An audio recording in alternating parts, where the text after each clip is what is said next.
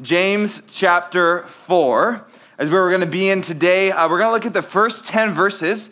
And today the title of the message is Selfishness versus Selflessness. Did you guys catch that? You guys catch the difference? You guys see it? One is ish, one is ness. Just kidding.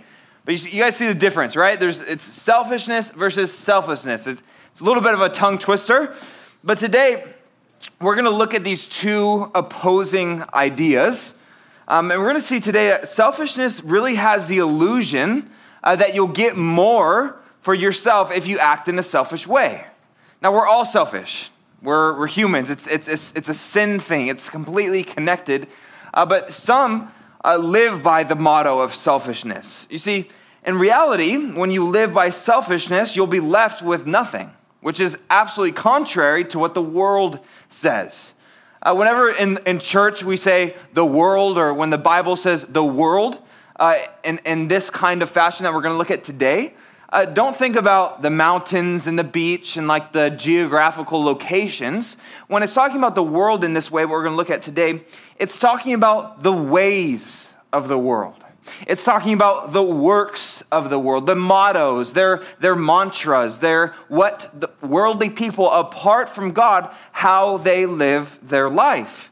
You see, the world has a lot of different sayings that it likes to say. Maybe you've heard a few of them.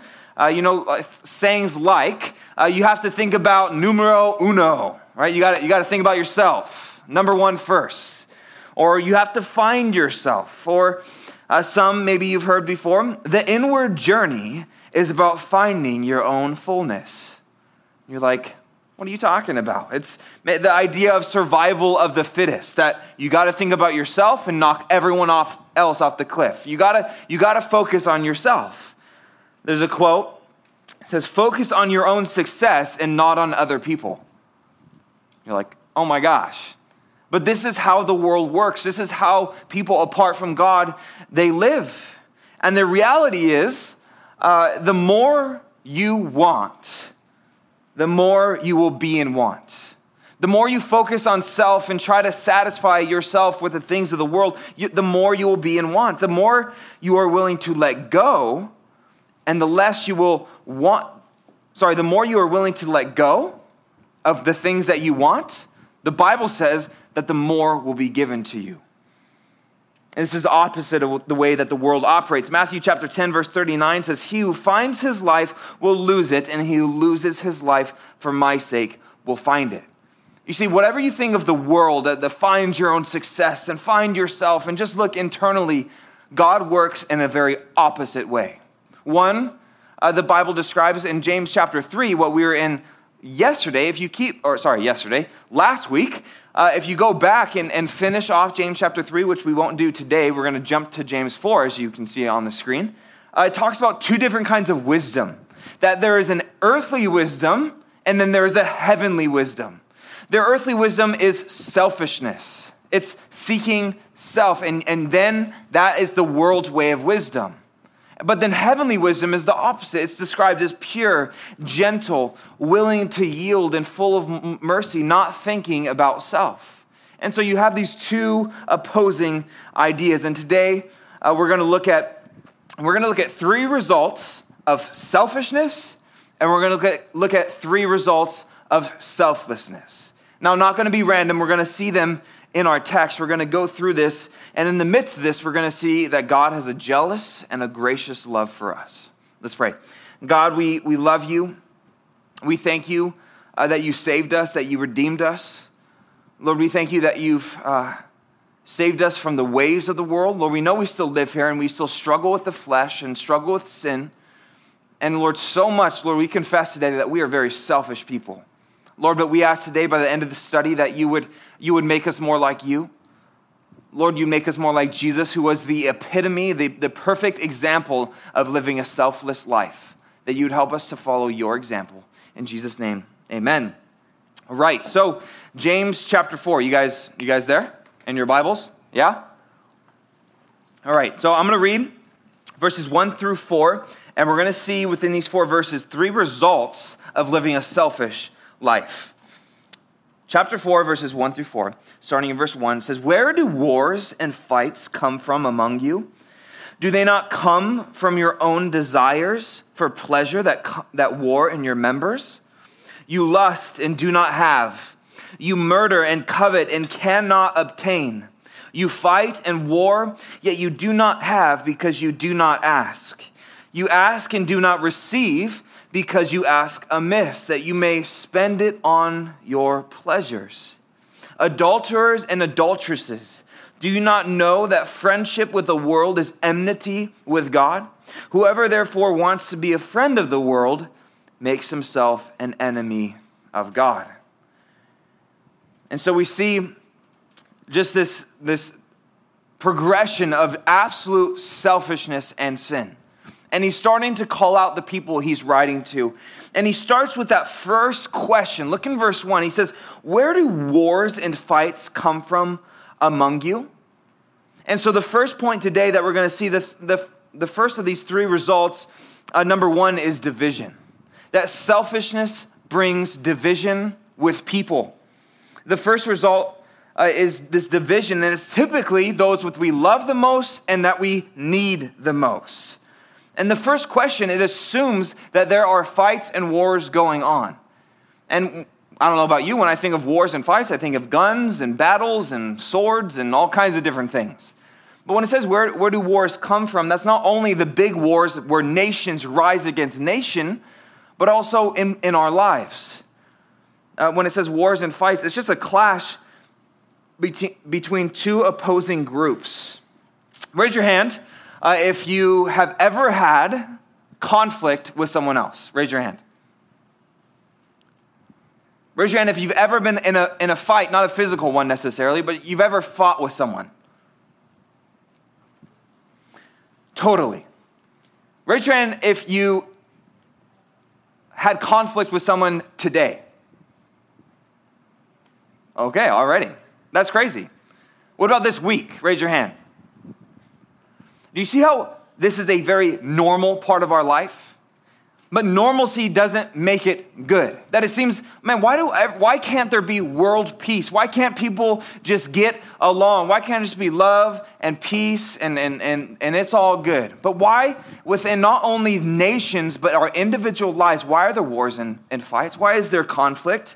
What's the reason for this? What's the root of the problem? The root of the problem, guys, is selfishness.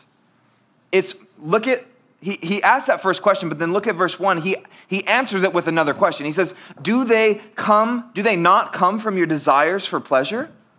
Do they not come from a selfish inward place? They do. Every conflict in the world, every war, every fight between mom and dad, every fight between husband and wife, every fight between friend and friend, it comes from selfishness.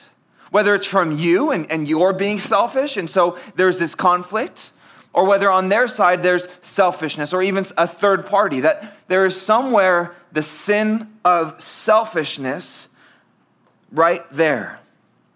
It says that they come from the desire for pleasure. When it says pleasure, it's not like just happy things. It's a desire for sinful things. It's that sin desire. And there's this internal war between us, is there not? For being selfish and being selfless. There's parts of us that we're just so selfish.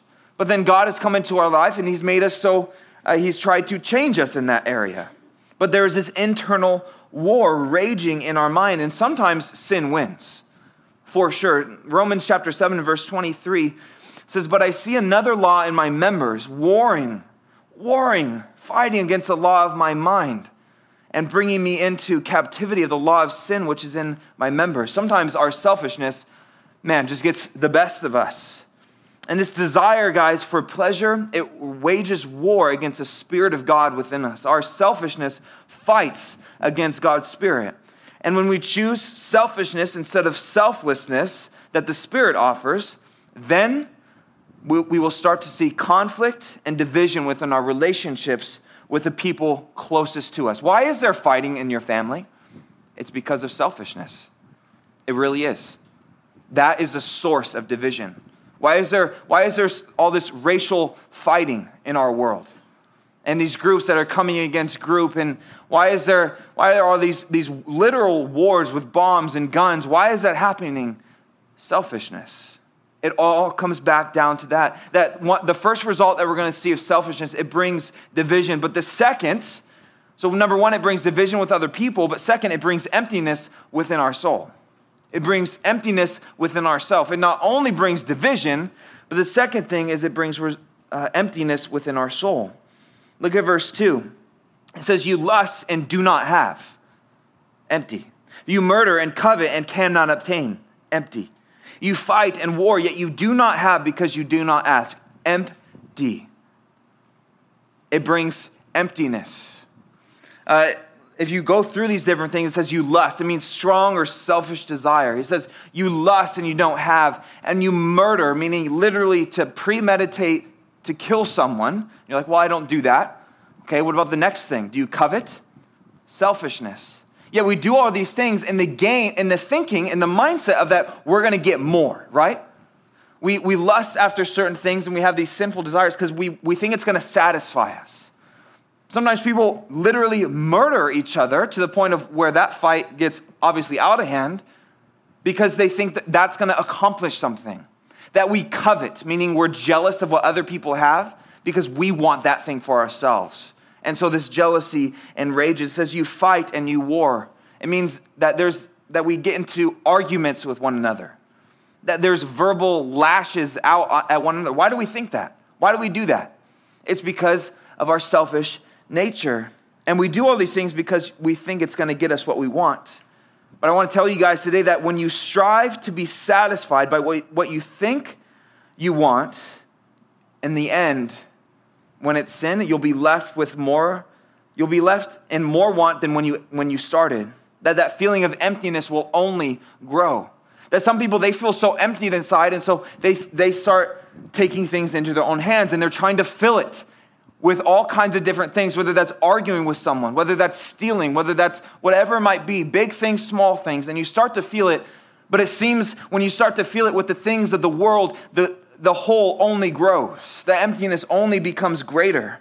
It's been said before that there is nothing in this world so empty as getting what you want. Catch that? It says, there is nothing in this world so empty as getting what you want. And it's true. Some people who have everything they could ever imagine, yet they're empty. Millionaires they could buy anything they want. They don't have to work a day in their life, yet they're empty.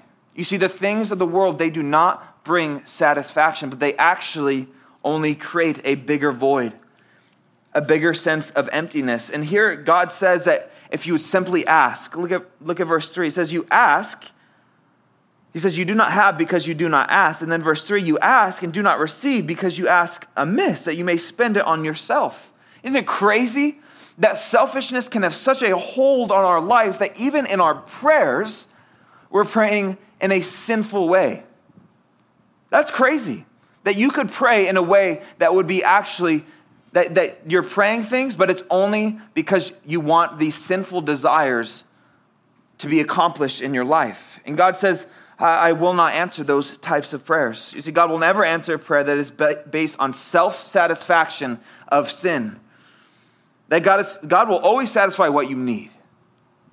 But those sinful desires, those are supposed to be done away with at the cross. And so we see that, number one, selfishness brings division. Man, it causes all kinds of havoc. Number two, it causes emptiness within yourself. That feeling of just absolute despair. And number three, it creates separation with God. You see the three categories with people, with yourself, and with God. Selfishness brings havoc to our lives. Look at verse 4. It says, James calls them two different names. He's talking to the ladies and he's talking to the men, and he calls them adulterers and adulteresses. This is very intense. If my Bible has an exclamation point. I don't know if that's, just from I believe that's from the text of the seriousness of what he's saying. That he's calling them adulterers. You guys know what an adulterer is? Yeah.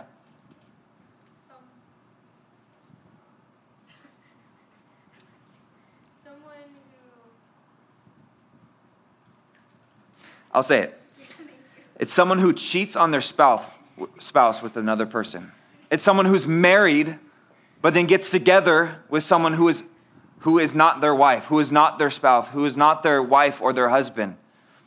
And yet, do you think when James is writing and he's calling them adulterers, do you think it's because they're sleeping around with people they shouldn't? No, it's actually not. It may have been, but what he's saying here, he's calling them adulterers against God. They are cheating against God. They are having an affair with the world against God. And he's calling them these things because he says that they are friends with the world. Now, when you think, oh, they're just friends with the world, it's not a big deal. No, when it says friends, it means that there is a deep level of commitment and association, that there is a deep love for the world, and that he's saying that they are committing spiritual adultery against God, that they're cheating against God. The commitment, just like a man makes a commitment to a woman, or a woman makes a commitment to a man in marriage, we have made a commitment to God.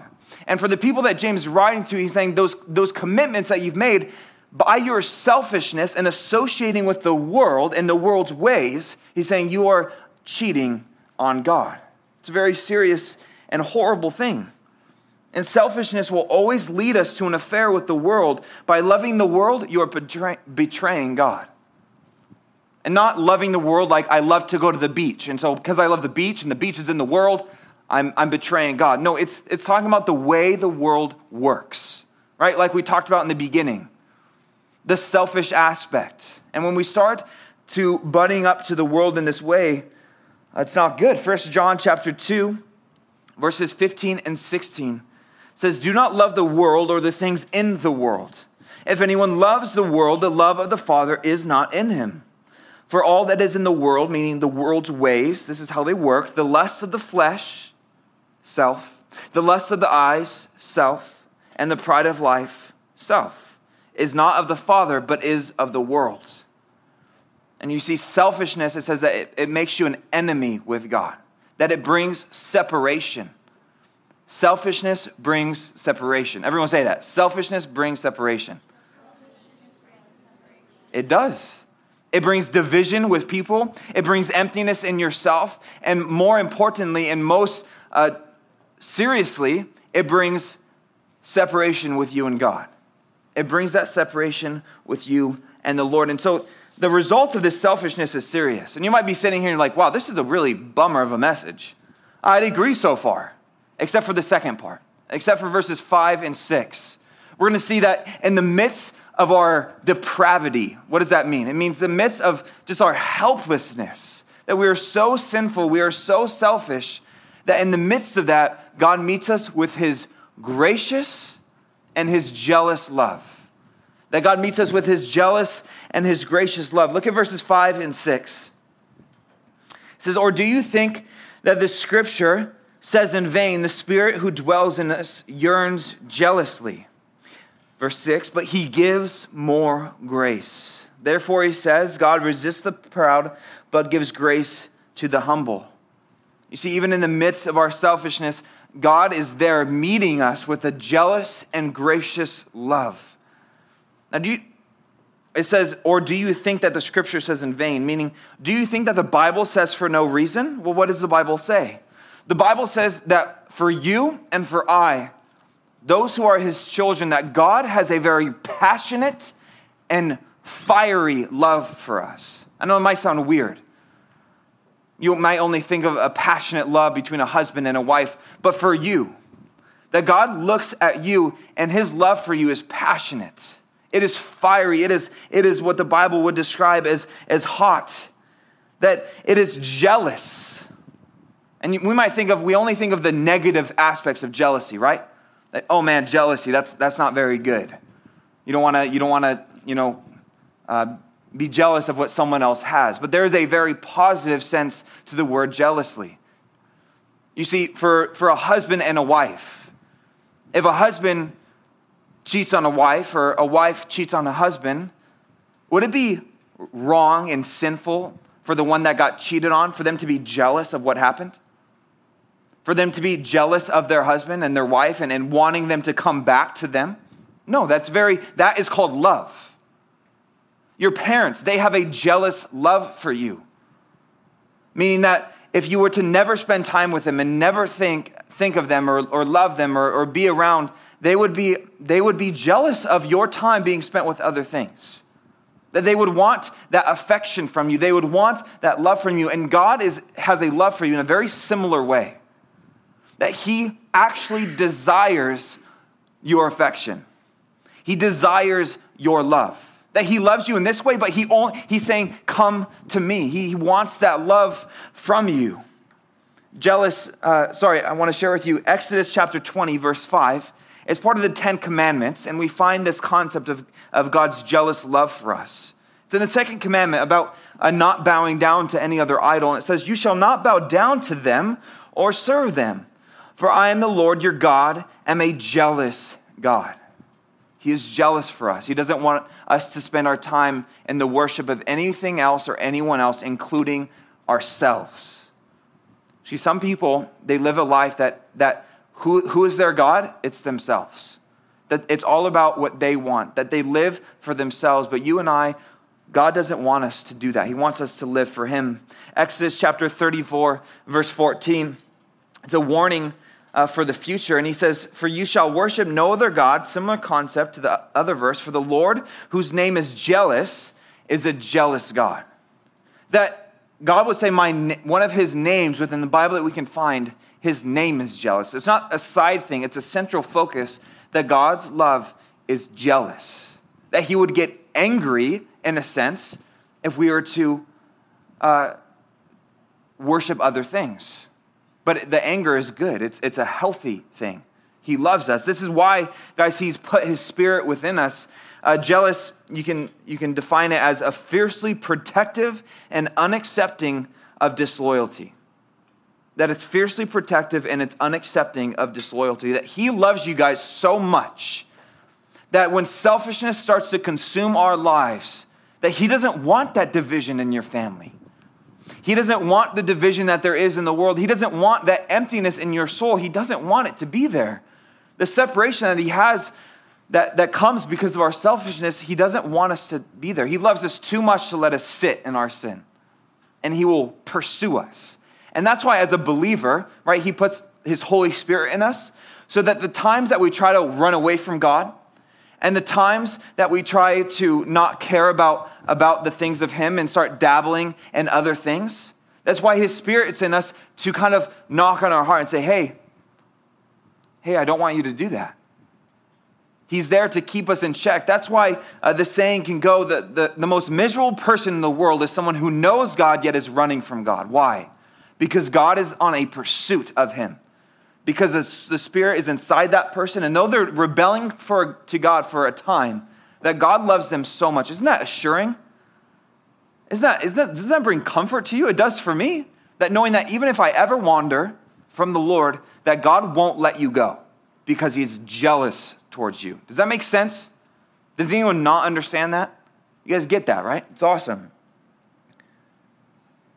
And we should thank the Lord for this. But the awesome thing is that God meets our selfishness, but when the Spirit of God comes into our life, he begins to turn the selfishness into selflessness. That in our selflessness, he meets us with grace. Do you guys know what grace means? It means to get something you don't really deserve. And we don't deserve it because we are selfish people. Yet God not only has a jealous love for us, but he has a gracious love. Look at verse 6. It says, but he gives more grace. That God resists the proud, but gives grace to the humble. So circle in your Bibles if you guys have your own, not if you're borrowing one, where it says, but he gives more grace. That he gives more grace. But he gives that grace. He meets us in the midst of our selfishness, for sure, with that jealous and gracious love. But as we humble ourselves, as we're willing to let ourselves go and come to the Lord, God says, I will begin to change you. I will begin to give you power, and I will begin to give you purpose. And I just want to note for you guys, if you look at verse 6, it talks about God resists the proud.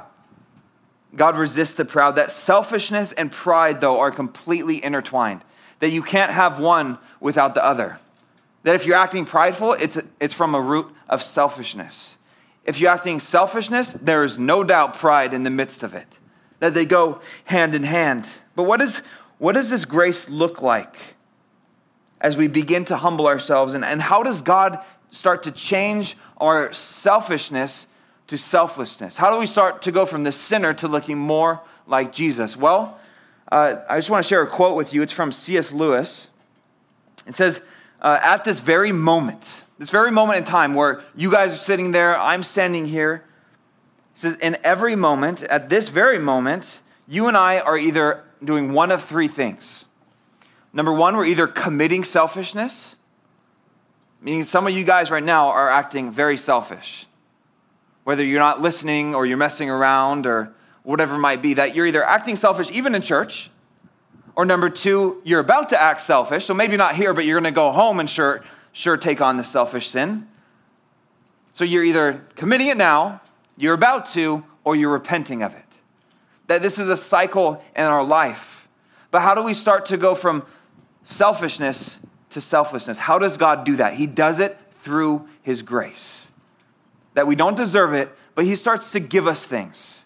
He starts to give us power. He starts to give us presence, and he starts to give us purpose. We're going to look at, just like we looked at three results, right? Do you guys remember the three results of selfishness, division, emptiness, separation? So now we're going to look at three results of living a life of selflessness, meaning the opposite of selfishness. What does that look like? As we begin to humble ourselves and do that, where does God meet us in that? What does he do? How does he do it? Well, let's look at verses 7 through 10. Look in your Bibles. It says, therefore, submit to God, resist the devil, and he will flee from you. Draw near to God, and he will draw near to you. Cleanse your hands, you sinners, and purify your hearts, you double-minded. Lament and mourn and weep. Let your laughter be turned to mourning and your joy to gloom. Humble yourselves in the sight of the Lord, and he will lift you up. And so we see three results of living this selfless life. And number one, God gives us power over principalities. God gives us power over principalities. And you're like, what is a principality? It's just another word for darkness, for the demonic world that rules the world that we live in. You'll see in the Bible, you'll read about how Satan is known as the prince of the power of the air, that there are certain powers and principalities of darkness that rage against our world and against your soul, that Satan really wants the worst for you guys. He really does. But God wants the best. But God, as we submit to him, and as we're willing to say, okay, I'm going to set aside my desires, Lord, and I'm going to humble myself, help me to get rid of my selfishness. God will give us the power over darkness, over principalities. He says that if you submit to God, meaning you're willing to humble yourself and obey him, that you're willing to obey God no matter what, which takes humility and it takes selflessness, because there's going to be times where God's going to ask you to do something that you don't want to do. But if you're willing to submit to God and resist the devil, meaning you put your hand out towards him, that you are in opposition against him, you don't go in the ways of the world, that you say no to the allurements and the temptations that are here, he says that the power that once had you in its grips, that you were following after the way of the world, which is the way of the wicked one, that the thing that had you in its grips now will flee from you. It says Satan will actually flee from you. How is that even possible? It's not because of you. It's because of the work that God does. That he gives us the power to say no, that he gives us the power to resist. And he says that he will flee. It means to run away quickly and escape. How does God do that? Well, we work with him in this. Ephesians chapter 4, verse 27 says, nor give place to the devil. And Ephesians 6:11 says, put on the whole armor of God that you may be able to stand against the wiles of the devil. That as we submit to God and we're obedient to what he's telling us to do, that not because of how powerful you are, but Satan will flee. that the hold that sin has and selfishness has on your life will begin to crumble. But it doesn't come without that humility. As we humble ourselves, not seeking what we want, God gives us the power to shut the door on Satan's face and tell him to take a hike. 1 John 4:4, look at it. It says that, this is John writing, he says, "You are of God, little children, and because you are of God, you have overcome them, those things in the world, the darkness, because he who is in you is greater than he who is in the world." We can take comfort in this, knowing that as God begins to change our selfishness to selflessness, oh, it's awesome. That he starts to give us power in our lives. That when there's a lack of power, it's always a result of sin. It's always a result of selfishness. And so not only do we get power over principalities and God starts to change us, but number two, that God gives us a promise of his presence. That God gives us a promise of his presence. Then the second result here is that we see that selflessness, of the selflessness, that God gives us this promise. Look at verse 8. It says, "Draw near to God and he will draw near to you." Super simple. Super simple. That as you draw near to God, that he will draw near to you. He will begin to give you power. He will begin to give you the ability to say no, and he'll begin to change this selfish attitude in you. This is a work of the Lord that he does in us. As we move towards him, he moves towards us, and he does a work in our heart. But there's part of this drawing near to God. What does that look like? Like, do we just walk somewhere and, okay, now we're closer to God? No, look at the next part of the verse. It says, he talks about that we are to cleanse our hands and to purify our hearts. He calls them sinners. He says, you guys are acting sinful in this selfish way. You're being double-minded. It means to have literally two minds. To act one way one second, act another way another second. I believe here in this room, there's some of you guys that you're double-minded. That at times you act this one way and you're for the Lord, and then other times you're walking in the ways of the world. That you're starting to take on that selfish attitude and you only care about yourself. God says tonight, this morning, to cleanse your hands and to purify your hearts. It's with hands that we do sin. It's with our hearts where the sin begins. And God says cleanse and purify. It's a removal and getting rid of. That we're not to go back and forth between the world and God. Psalm 24, I want to share with you guys. It's an awesome psalm. Psalm 24, verses 3 through 5. It says, "Who may ascend into the hill of the Lord? Or who may stand in his holy place?" Meaning, who is worthy to be with God? Well, none of us are worthy, but the only person that's going to be able to be in the presence of God is he who has clean hands and a pure heart, who has not lifted up his soul to an idol, nor sworn deceitfully. He shall receive blessing from the Lord and righteousness from the God of his salvation. And you see, the clean hands and the pure heart, it goes back to loyalty. Right after it says clean hands and pure heart, it says, who has not lifted up his soul to an idol or to anything else other than God. This morning, are you being loyal to God? Are you showing him loyalty in your life?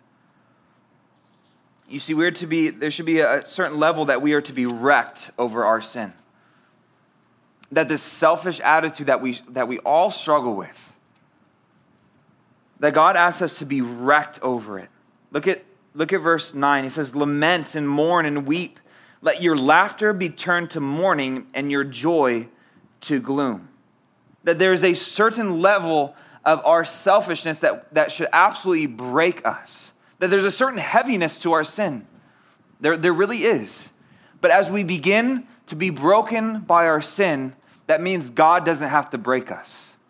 And it's a good thing, because in that moment, God can come in and he can start to put the pieces back together. Remember, God resists the proud, but he gives grace to the humble or to those who are broken before him. God will meet that person with grace. And as we draw near to God and determine our loyalty for him and are broken because of our sin, it's then that God the promise of his presence is right there. And he will begin now to put the pieces back. That selfishness that brought emptiness and division and separation, he'll start putting the pieces back together and forming you and making you something brand new.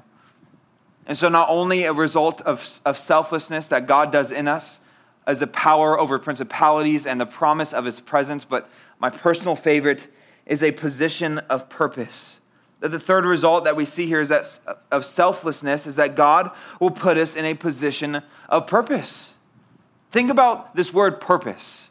This is what so many cling to in life. They want to know their purpose. Maybe you are in a similar fashion, that you just want to know your purpose in life. What are you supposed to do here? What is the purpose of your life? Whether it's you guys now or when you get older, you're going to be figuring out what are you doing here? You see, God is the only one that can give us a purpose that is anything meaningful. And it says, humble yourselves. Look at verse 10. It says, humble yourselves in the sight of the Lord, and he will lift you up. To humble yourself. You guys know, I know I've been talking about it, but what do you guys think? What does humility mean? To humble yourself before God. What does that mean? To act in a way of humility. What do you guys think? How do you act? How do you be humble? How do you act in a humble way? Yeah. Show that you care for others and not just yourself. Okay, for sure. Care for others is good. What else? Yeah. Show empathy for people? Totally. You guys know what empathy is? There's empathy and sympathy. Empathy is when you've gone through it, and now you can really relate to the person and really have compassion on them. And some people, we haven't gone through everything, and so we have sympathy for people, totally.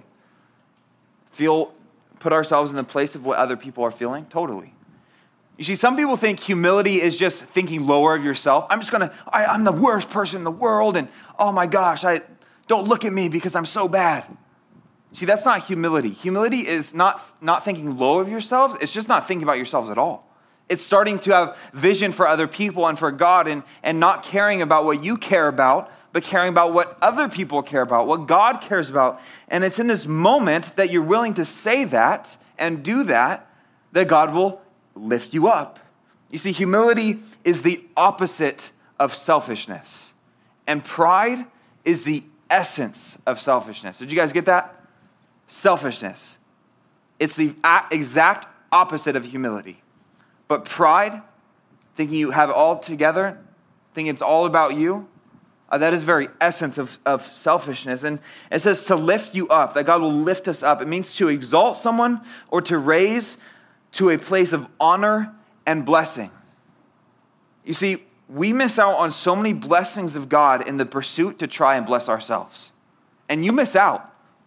I miss out. We miss out. When we try to bless ourselves and, oh my gosh, I want this and this and that and the other, God says, you're holding on to something and I can't place something in your hand.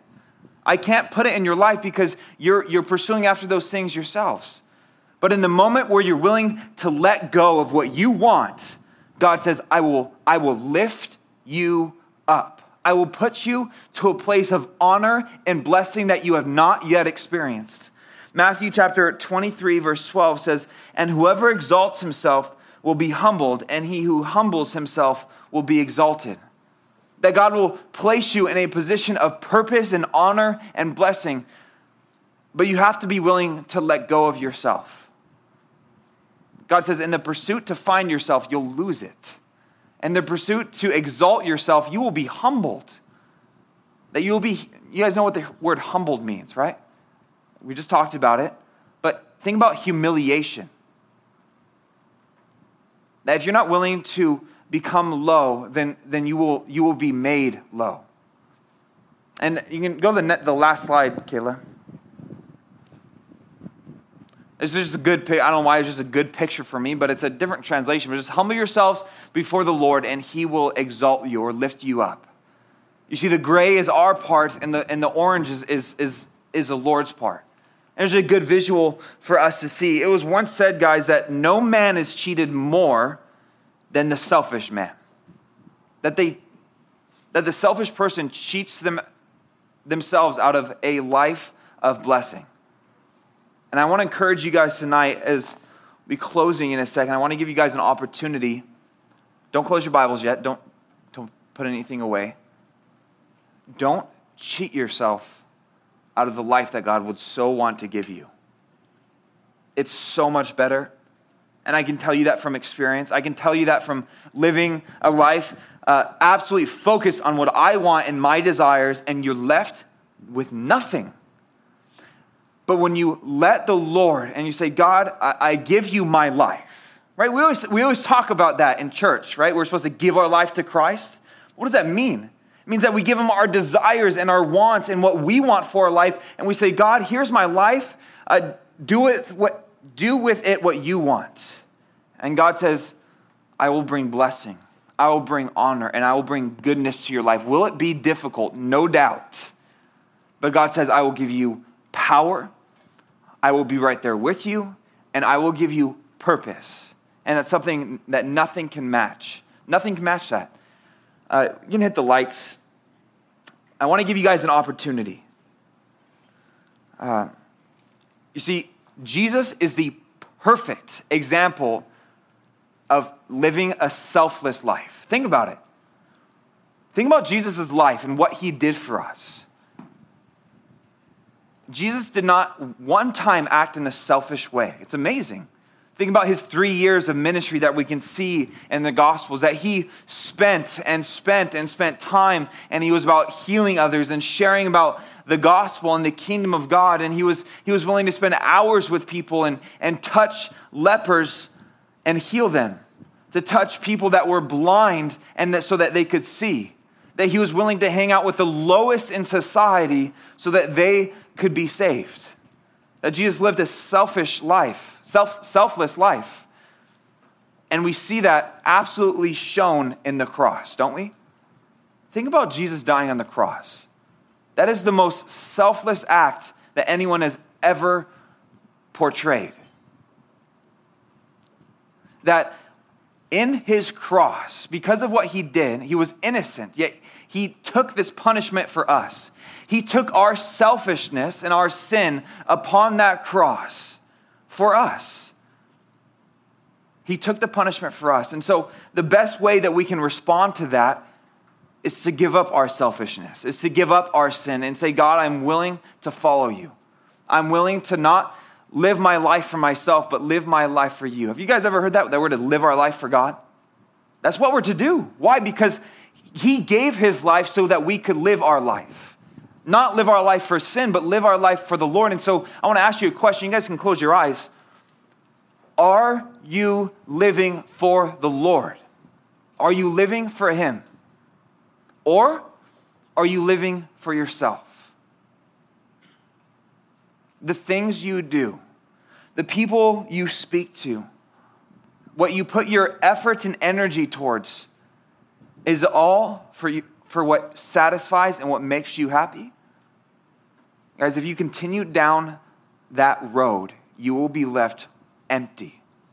You will be left with relationships that are broken. You will be left separated from the God who made you. But if you're willing to come and to submit yourself to the Lord and to humble yourself and let him live through you, you will find no greater joy. You will find no greater satisfaction. And it will be the best decision that you could ever make. And so I just want to give you guys an opportunity, not